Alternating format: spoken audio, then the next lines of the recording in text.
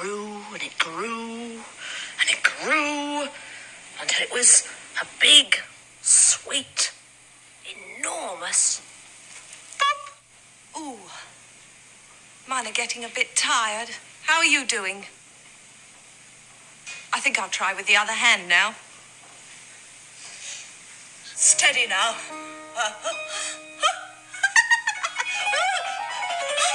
Something's tickling. I can sneeze. I think it must be a feather. Yes, it's a feather duster. Oh! Button 2, buttons 3, 4, and 5 will keep the wind out. You'll feel more alive when buttons turn up. And it grew and it grew.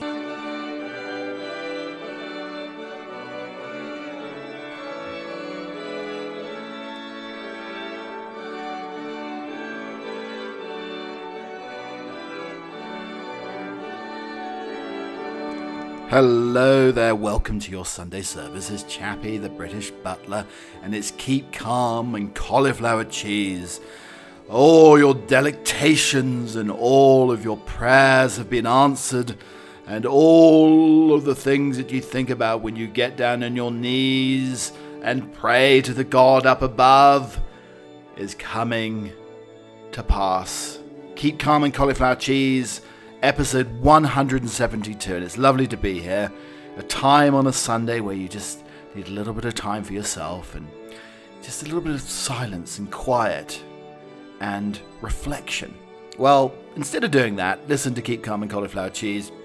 We're having a ripe, rousing affair today on the podcast, and I hope you'll be along for the rest of the ride. And you know what? I'm feeling bright-eyed and, dare I say, bushy-tailed. The clocks have moved forward. And normally, that seems to be a time when I can't sleep. Then I wake up. I think it's 7 o'clock, but it's really 8 o'clock. And it's not really a good start to the whole summer experience, is it? Spring and summer experience. But today I had, I think, maybe 8 or 9 hours of sleep. So I feel bright-eyed and ready and raring for action today on the podcast. I hope you are too, as I know this isn't the time when it's not very pleasant, is it? You wake up and it's still dark outside. The clocks have gone forward. It was 7 o'clock yesterday at the same time, but now it's 6 o'clock and you have to get up and it's pitch black, and it doesn't get much better over the coming weeks here. Why do we bother to change the clocks? I mean, a lot of people say that we should just keep the sort of BST, British Summertime, or Summertime Daylight Saving Hours all year round. I don't know though. I do like it in the winter time when it gets a little bit darker, and then you have those lighter mornings. If you're a morning cock like myself, then you want to get up, get out, and get ready and raring to go for the day. And that's really what I'm like. I mean, I love to get up early, walk the dogs as morning is beginning to break here. And I think we need a little bit of a sing-a-song. Do we need a little bit of a sing-song here? Let's get a little bit of a sing-song here. Yeah. Okay, are we ready here? Oh, la la la la la la la la la la. Oh, here we go.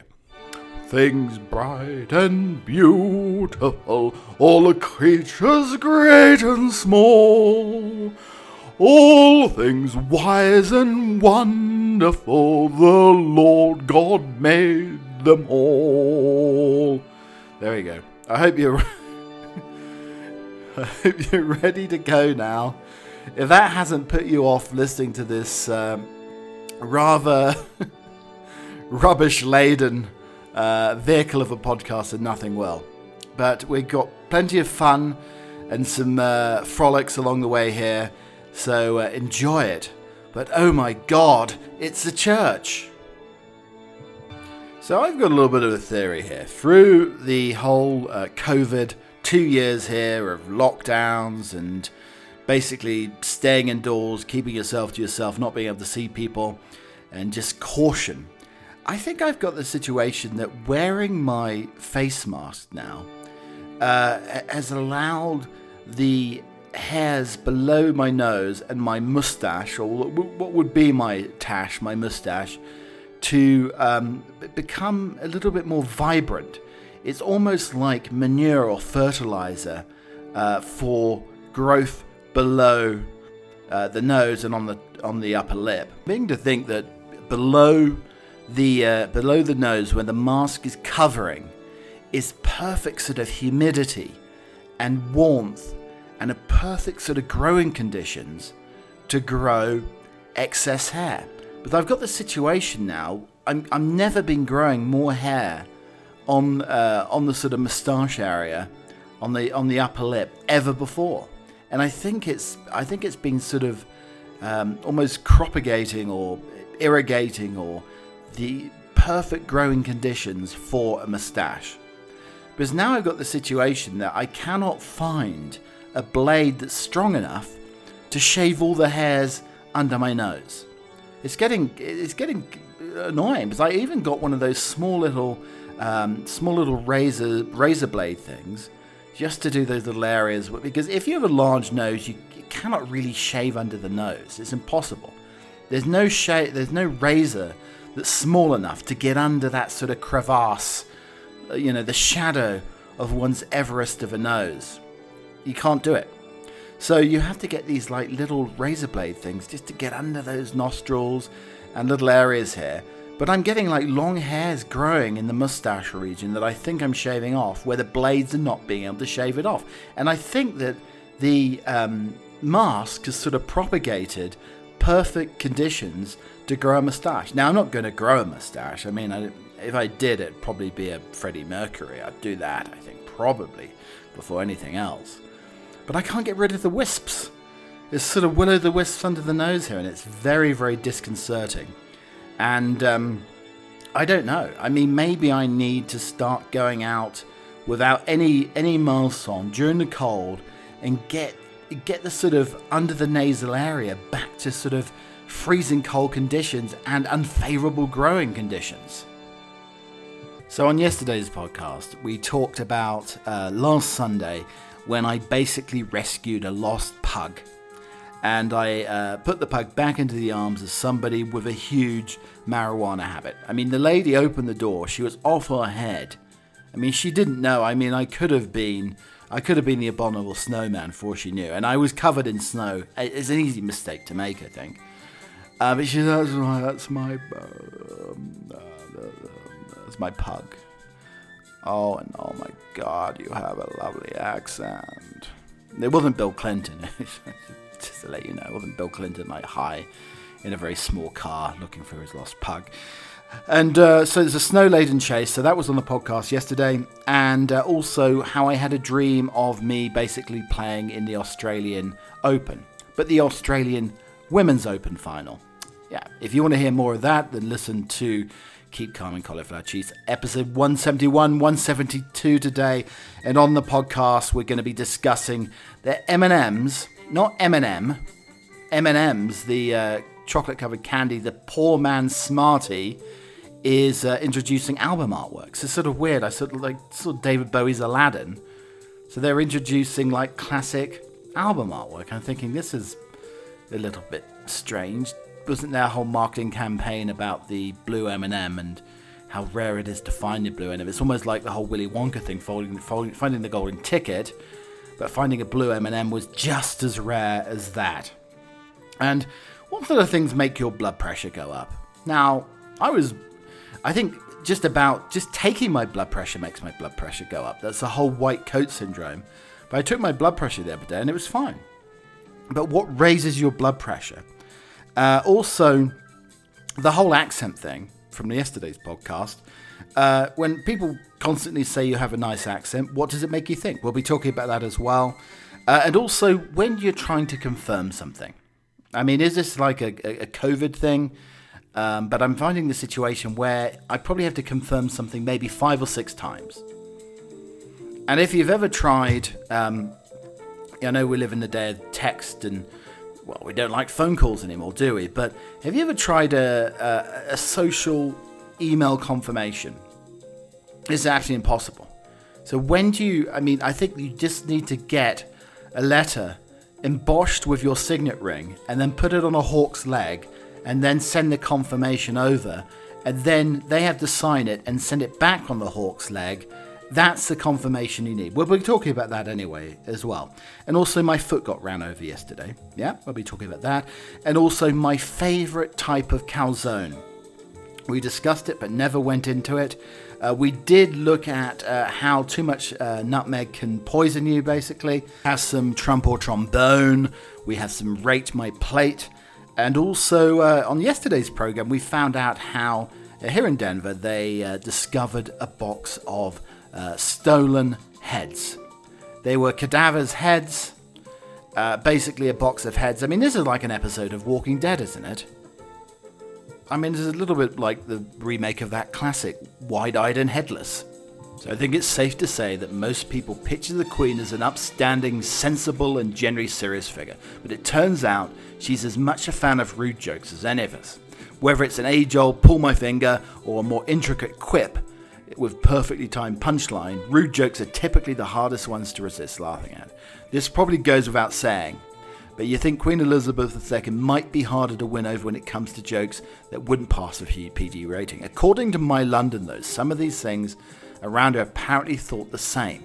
So much that one person actually attempted to stop her from hearing one particularly crude joke once told by Sir Donald Gosling, former chairman of the National Car Parks, during a naval ceremony. A courtier familiar with the situation described what happened, explaining the Queen would relish seeing Don because he would also always supply with a fresh supply of jokes, which is his sense of humour was a little bit salty. On this particular occasion, Gosling was seated one seat away from the Queen, from the Labour Defence Secretary, Fred Mullery, in between them. Recalling what happened, the source said Don was in full flow, telling her the latest joke involving a horse trainer giving Viagra to a runner at the 2:30 at Newmarket, when the minister put up his hand and stopped Don, obviously thinking the Queen shouldn't be exposed to such ribaldry.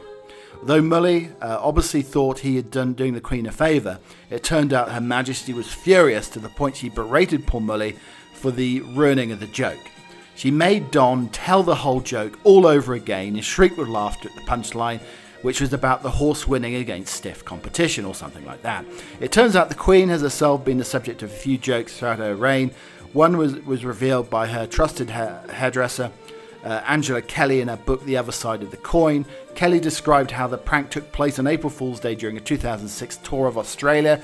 She put a stuffed toy version of a kookaburra in a cage on a balcony and convinced the Queen it was real but it had died. After revealing the scheme to be an April Fool, the Queen said, "You're sacked. Though I thoroughly wouldn't advise launching into a Viagra joke or a dead animal prank if you're lucky enough to meet the Queen. It's fun to know she's just about giving serious speeches and wearing incredible coordinated outfits."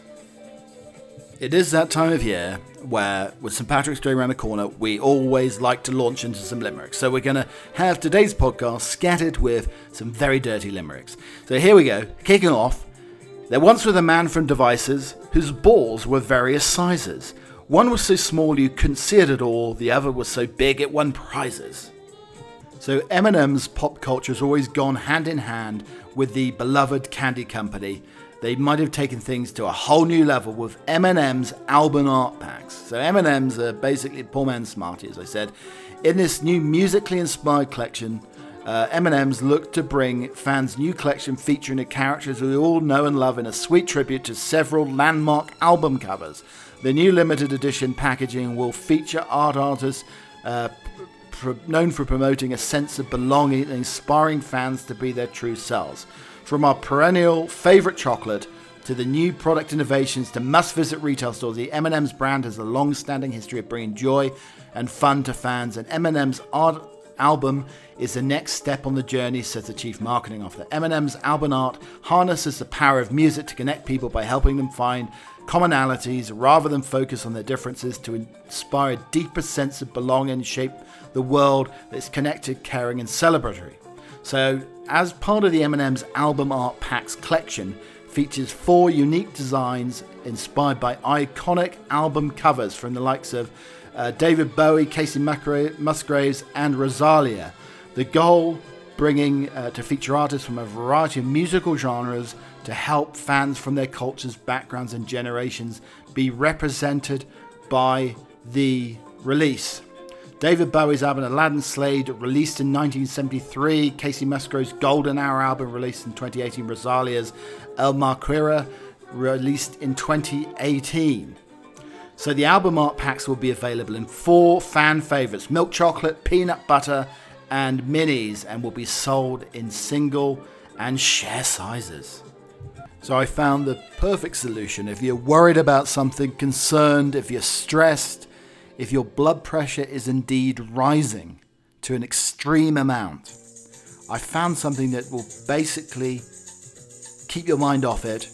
It will push your thoughts in a completely different direction. And this is what you need to do.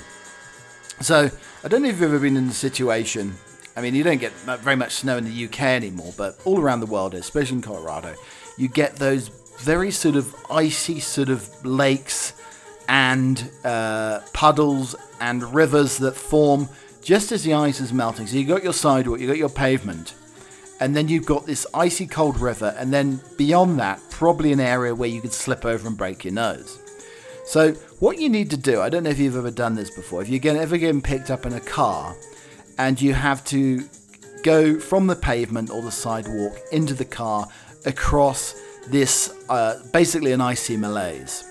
Well, what you need to do, and often people slightly churlish or cheeky little imps decide to park slightly far away, and then you have to do the splits. So you basically have one of your legs on the pavement, and then you stretch the other leg across the icy malaise, the icy river, and into the car. So when you have shorter legs, this can be slightly problematic, and it can eventually create some sort of basic castration, or you feel the muscles of an area tightening that probably shouldn't be tightening in that situation. So this happened to me the other day. I had to stretch across the icy ravine below.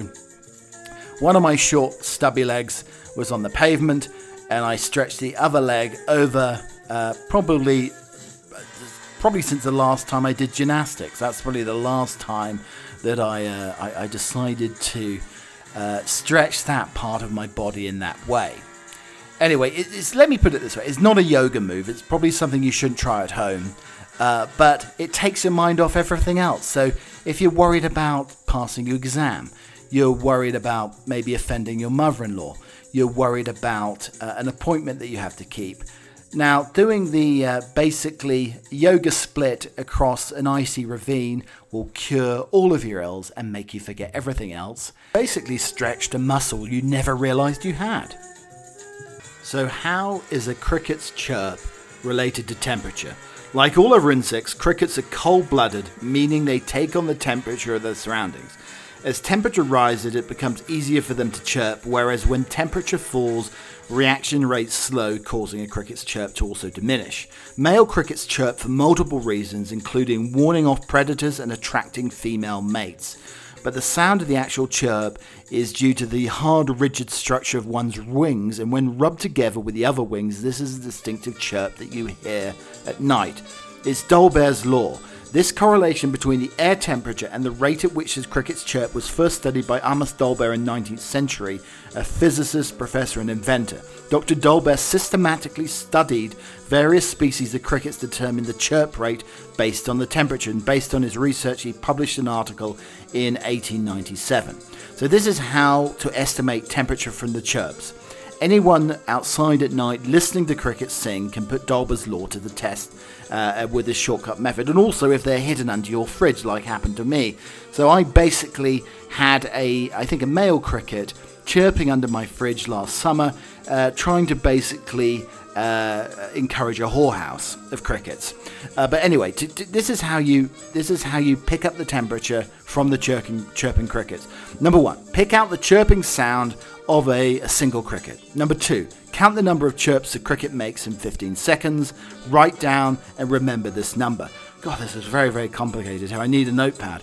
Add 40 to the number of chirps counted. This sum gives you the rough estimate of the temperature in Fahrenheit. But this is a note. Dolbear's law is best at estimating temperature when the tree cricket chirps are used, when the temperature is between 55 and 100 degrees Fahrenheit, and on summer evenings when crickets are best heard. So, I mean, I guess if you brought a cricket inside during frigid temperatures, the chirps would be a lot lower and slower, and you wouldn't have an accurate reading. And how do you get minus chirps if it is really the coldest day of the season? Here is another lovely little limerick for you. My candle burns at both ends, it will not last the night, but my foes and my friends, it gives a lovely light. So I had the lady who I rescued the pug for the other day during a blizzard last Sunday basically, oh my God, you have a lovely accent. So anyway, that's what she said to me, and I hear this quite a lot. I mean, it's not, oh, you've got perfectly shaped eyebrows, or your bouffant hair is wonderful. Oh my God, that big nose is the best and biggest thing I've ever seen. Yeah, no, you don't get that. It's always the lovely accent here. But what it makes you think here, because as I said, I think I was talking the other day with my darling, saying that I feel like an outsider. I've lived in America for a very long time, but still feel like an outsider. There's nothing wrong with that. It gives you a different sort of perspective. But basically, what does it make you do? I mean, I probably need to go and see a therapist every time. Well, not every time, but quite often you get the whole accent thing. Oh, where are you from? Yeah, so that you get that. You're basically being reminded constantly that you're an alien. Now, I'm a legal alien. Before somebody kicks me out and I have to do this podcast underground somewhere in a basement. That may be coming soon. You never know. But you're constantly being reminded that you are indeed a resident, legal alien, but still an alien. But I can't do the dance. I can't do the Men in Black dance. I've always wanted to do the dance, and I've always wanted to be a synchronized dancing alien. Dance, alien, dance. So we have another Rate My Plate. This is one of my favourite Twitter handles, along with Very British Problems. But this is very good. So you take a picture of your food. I think I'm going to have to do this one day. I'm going to do this and put this on the podcast. I'm going to take a picture of my food and get everybody to basically comment on how insipid or delicious, delightful looking that it is. So we had Sarah G on Twitter, on Rate My Plate now, poached eggs on crumpets.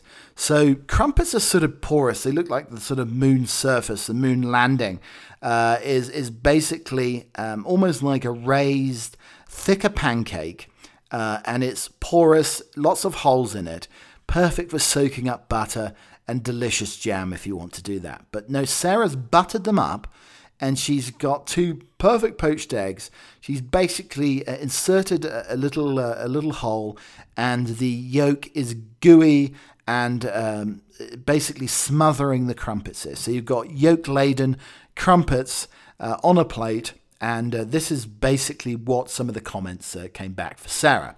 Yes, you need some Marmite on those crumpets, then you'll have a winning breakfast brunch. Now, I basically threw up in my mouth now. Marmite is the most insipid thing. I liken Marmite to having doggy doo-doo on my shoes. That's about the same thing. Not sure how I feel about this. Crumpets good, runny poached eggs good, but together, I'm not sure. How did you manage to get perfect poached eggs twice? No to the chili flakes on the picture. They look good in the picture. Crumpets look a bit dry on the side, so you need a bit more butter. It looks like the egg on the right is doing something rude and disgusting all over the plate. Is this the first time the plate has been rated itself? I love poached eggs on crumpets. With ham, it's even better. And then you basically have a picture of Gordon Ramsay saying, oh, off. I've tried Chucky eggs on them the other morning. Delicious. If you haven't tried it, you basically need to. And TP says, sorrowful, clearly not enough butter on the crumpets for starters. And the marvellous Spike Milligan, Ning Nang Nong. On the Ning Nang Nong, where the cows bong and the monkeys all say boo. There's a nong nang ning where the trees go ping and the teapots jibber jabber jew. On the nong nang ning where the mice go clang and you've got can't catch them then what they'll do. So it's a ning nang nong, cows go bong, nong nang ning, trees go ping, nong ning nang, the mice go clang, and what a noisy place to belong is the ning nang nong. Though we like to see the podcast sometimes as a little bit of a snowball effect, so we want to look at the origins of crumpets. Crumpet is a traditional British tea time treat is known as a griddle cake. Known for its cratered surface, a spongy cake is traditionally toasted and spread with butter. Crumpets originated in the 17th century as thin pancakes made from flour, milk and an egg base. Today's version likely developed in the Victorian era when bakers added yeast and then baking powder to the recipe. Traditionally, the mixture is poured onto a griddle or baking sheet fitted with special crumpet rings. Oh, I have to find myself a crumpet ring. I mean, I guess you really have to source your crumpet rings carefully because, I mean, you just don't know where your crumpet ring has been.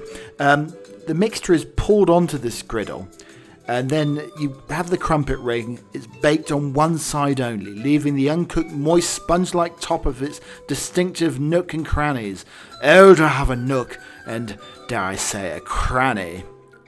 Invented English muffins, on the other hand, are firm and more bread-like, cooked on both sides and split before toasting. Before being served, crumpets are toasted, generously buttered, triple buttered I think, and often sprinkled with a pinch of salt, and maybe topped with a poached egg, a slice of bacon, or smeared with honey, jam and syrup.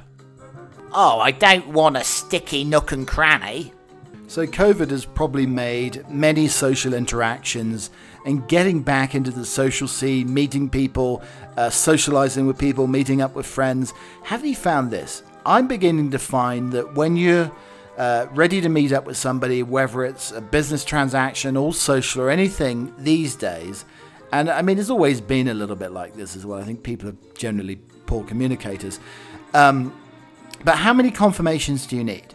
So I had the situation where I'm trying to basically organize a dog sitter, dog walker, for when I'm going to be away in the near future. Don't worry, I'll still squeeze in a few podcasts. But anyway, I have confirmed with this young lady, I think it was 2 or 3 times yesterday. And I was meant to be meeting her at noon, and then she never turned up. And I was rereading. I'd basically confirmed 3 times that noon would be fine. And I was rereading, and at the end of her last email, this is why we need to get back on the phone again, isn't it? She basically put a question mark, and I didn't see the question mark, so it was left sort of unanswered. It was very vague and not solid communication. So I get the situation where it's like 12:30, expecting her to come over so I could, introduce the dogs to her, and she didn't even turn up because of that one question mark. I had said that noon on Saturday would work well for me. She confirmed that noon would work. I thought it was fine. But the last email that she sent to me, there was a question mark.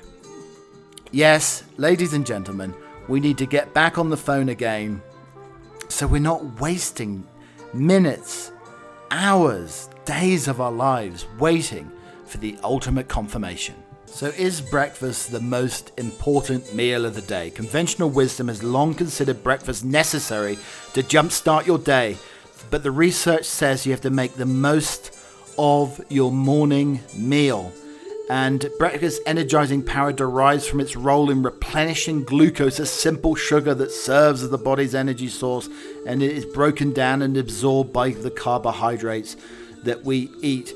And how crucial is breakfast? There are lots of schools of thoughts on how, but little research says breakfast is the most important than any other meal of the day. But therapist Clemmy McPherson says what we should be focusing on is what we're eating for breakfast, especially if we want to maximize the meal's energy-stoking potential. Having a balanced breakfast is important. So that means some protein, healthy fats, complex carbohydrates to keep us with all the nutrients and energy we need to keep us full until our next meal, including a portion of 2 fruits and also vegetables. If you're not wired to feel energized in the morning, but dream of being, here is some advice from the experts. If the early bird catches a worm, what does the night owl get? Pressure to wake up sooner, a big old guilt trip for hitting the snooze button. Fiona Barwick, PhD, a clinical professor at the Stanford Center for Sleep Sciences, says, as a society, we've come to believe that the person is weak or lazy if they aren't awake and alert early.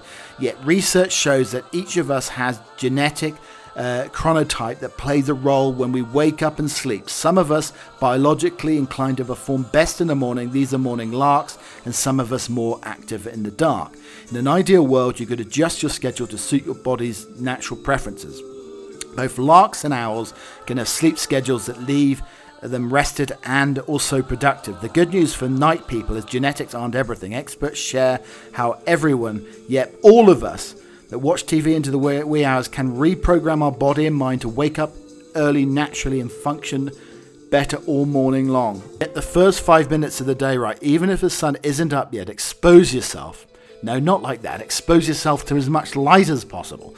Morning light has a stimulating biological effect even when your eyes are closed. It's how our internal clock knows it's time to start the day, especially when it's spring forward and you're losing an hour. It's critical to get out of bed as soon as your alarm sounds.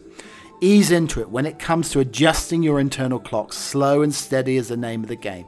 If you typically get up at 9 a.m, don't expect to wake up at 6 a.m. after 2 days. That's against the natural capabilities of your body. Instead, gradually inch towards your ideal start time by going to bed and getting up 15 minutes earlier than usual. Move the time back by 50 minutes every 2 days until you're where you want to be. Don't mess with the total number of hours you aim for each night. Most of us need around 8 hours of rest. Oh, to have 8 hours of rest. So I had a very interesting situation yesterday, walking around the shopping mall. Now, it's absolutely packed. I think 10% of people are having masks.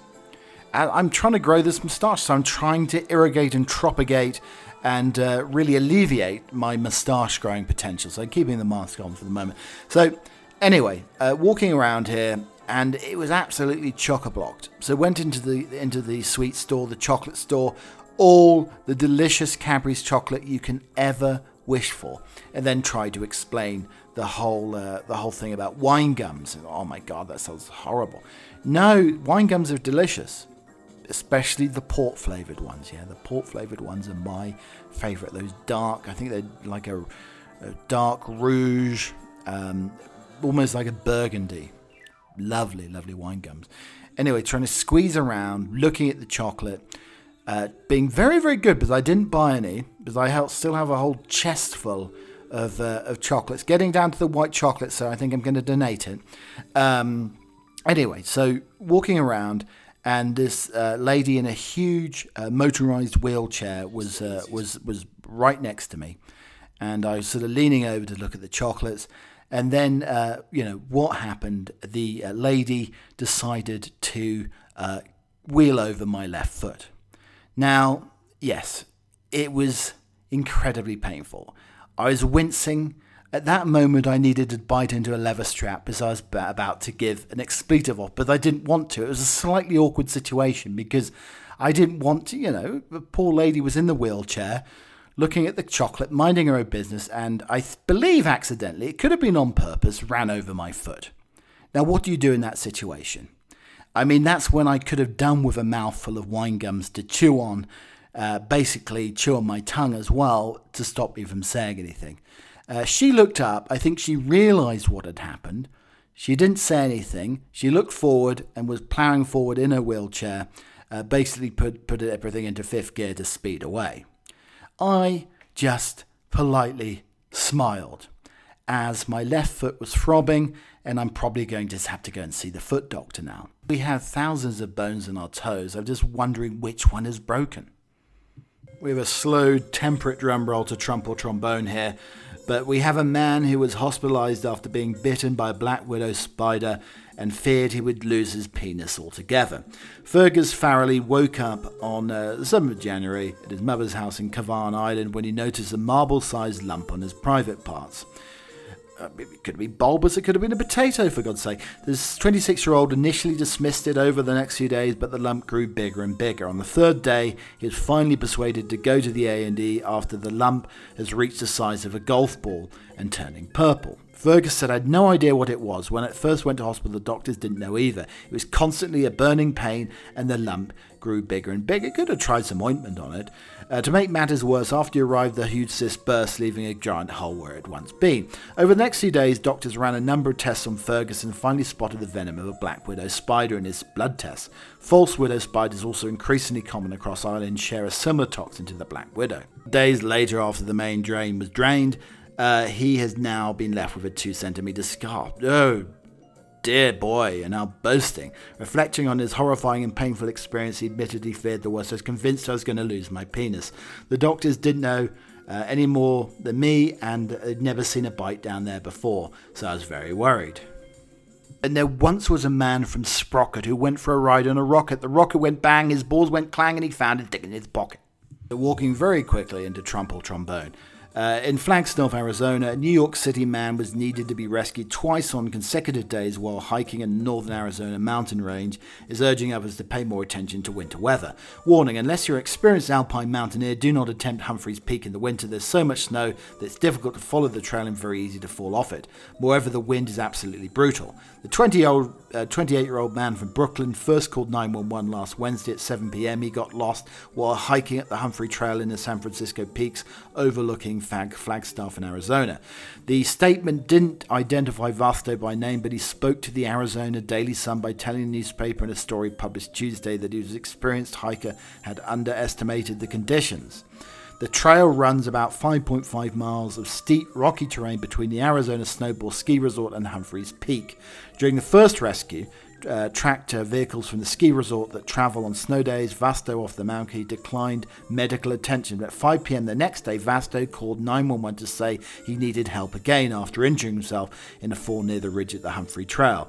An Arizona Department of Safety vehicle helicopter was sent to pick up Vasto and another hiker who had stopped to help him. Vasto was provided with preventative search and rescue education about the conditions on the trail and the approaching winter storm, and encouraged not to attempt the hike again. The other hiker who stopped to help Vasto, Philip White, said it's very apparent he wasn't prepared for the climate that he'd gotten himself into. White decided to stay with Vasto and provided his number on the search and rescue team so that they could make contact in the likely scenario that Vasto's phone ran out of battery life, but he was using it to check his route on the trail locator app. "I really respect Phil's perseverance," said the Daily Sun. "I hope he's going to make it to the top sometime, but not on the next consecutive day." I mean, what he needs to do, really, is next time he has to mark his trail with flagstaffs. And the California Highway Patrol and local animal control officers responded Wednesday when a cow was spotted wandering in the eastbound lanes of the 210 freeway in Lakeview Terrace. Authorities attempted to use their vehicles to guide the cow off the roadway, but the bovine became spooked on an exit ramp and ran back onto the freeway. The animal was carefully coaxed off the freeway and was temporarily blocked by the authorities in the parking lot of the shopping centre, but the cow managed to escape again by climbing a staircase to Foothill Boulevard. The motorcycle officer pursued the cow as it wandered to the dirt driveway of a nearby farm and entered the yard. The cow was lassoed by farm workers. The workers said the cow did not originate from that particular farm. It was unclear whether the cow had escaped from the vehicle on the freeway or if it had wandered onto the road from a nearby farm. Oh, come on, the cow was just milking the attention. The pot-bellied pig snuggles up to Wyvern Flat when he watches TV and sometimes rolls over to let him pet her belly. The 110-pound pig is family, Flat says. An emotional support animal helped him through his divorce and death of his mother. Officials in the upstate village of Conajosie see it as very differently. To them, the pig is a farm animal Flat is harbouring in the village illegally. The case could soon be headed to the criminal trial, but has already caught the attention of pig partisans who believe the animal should be respected more as companions instead of just a food source.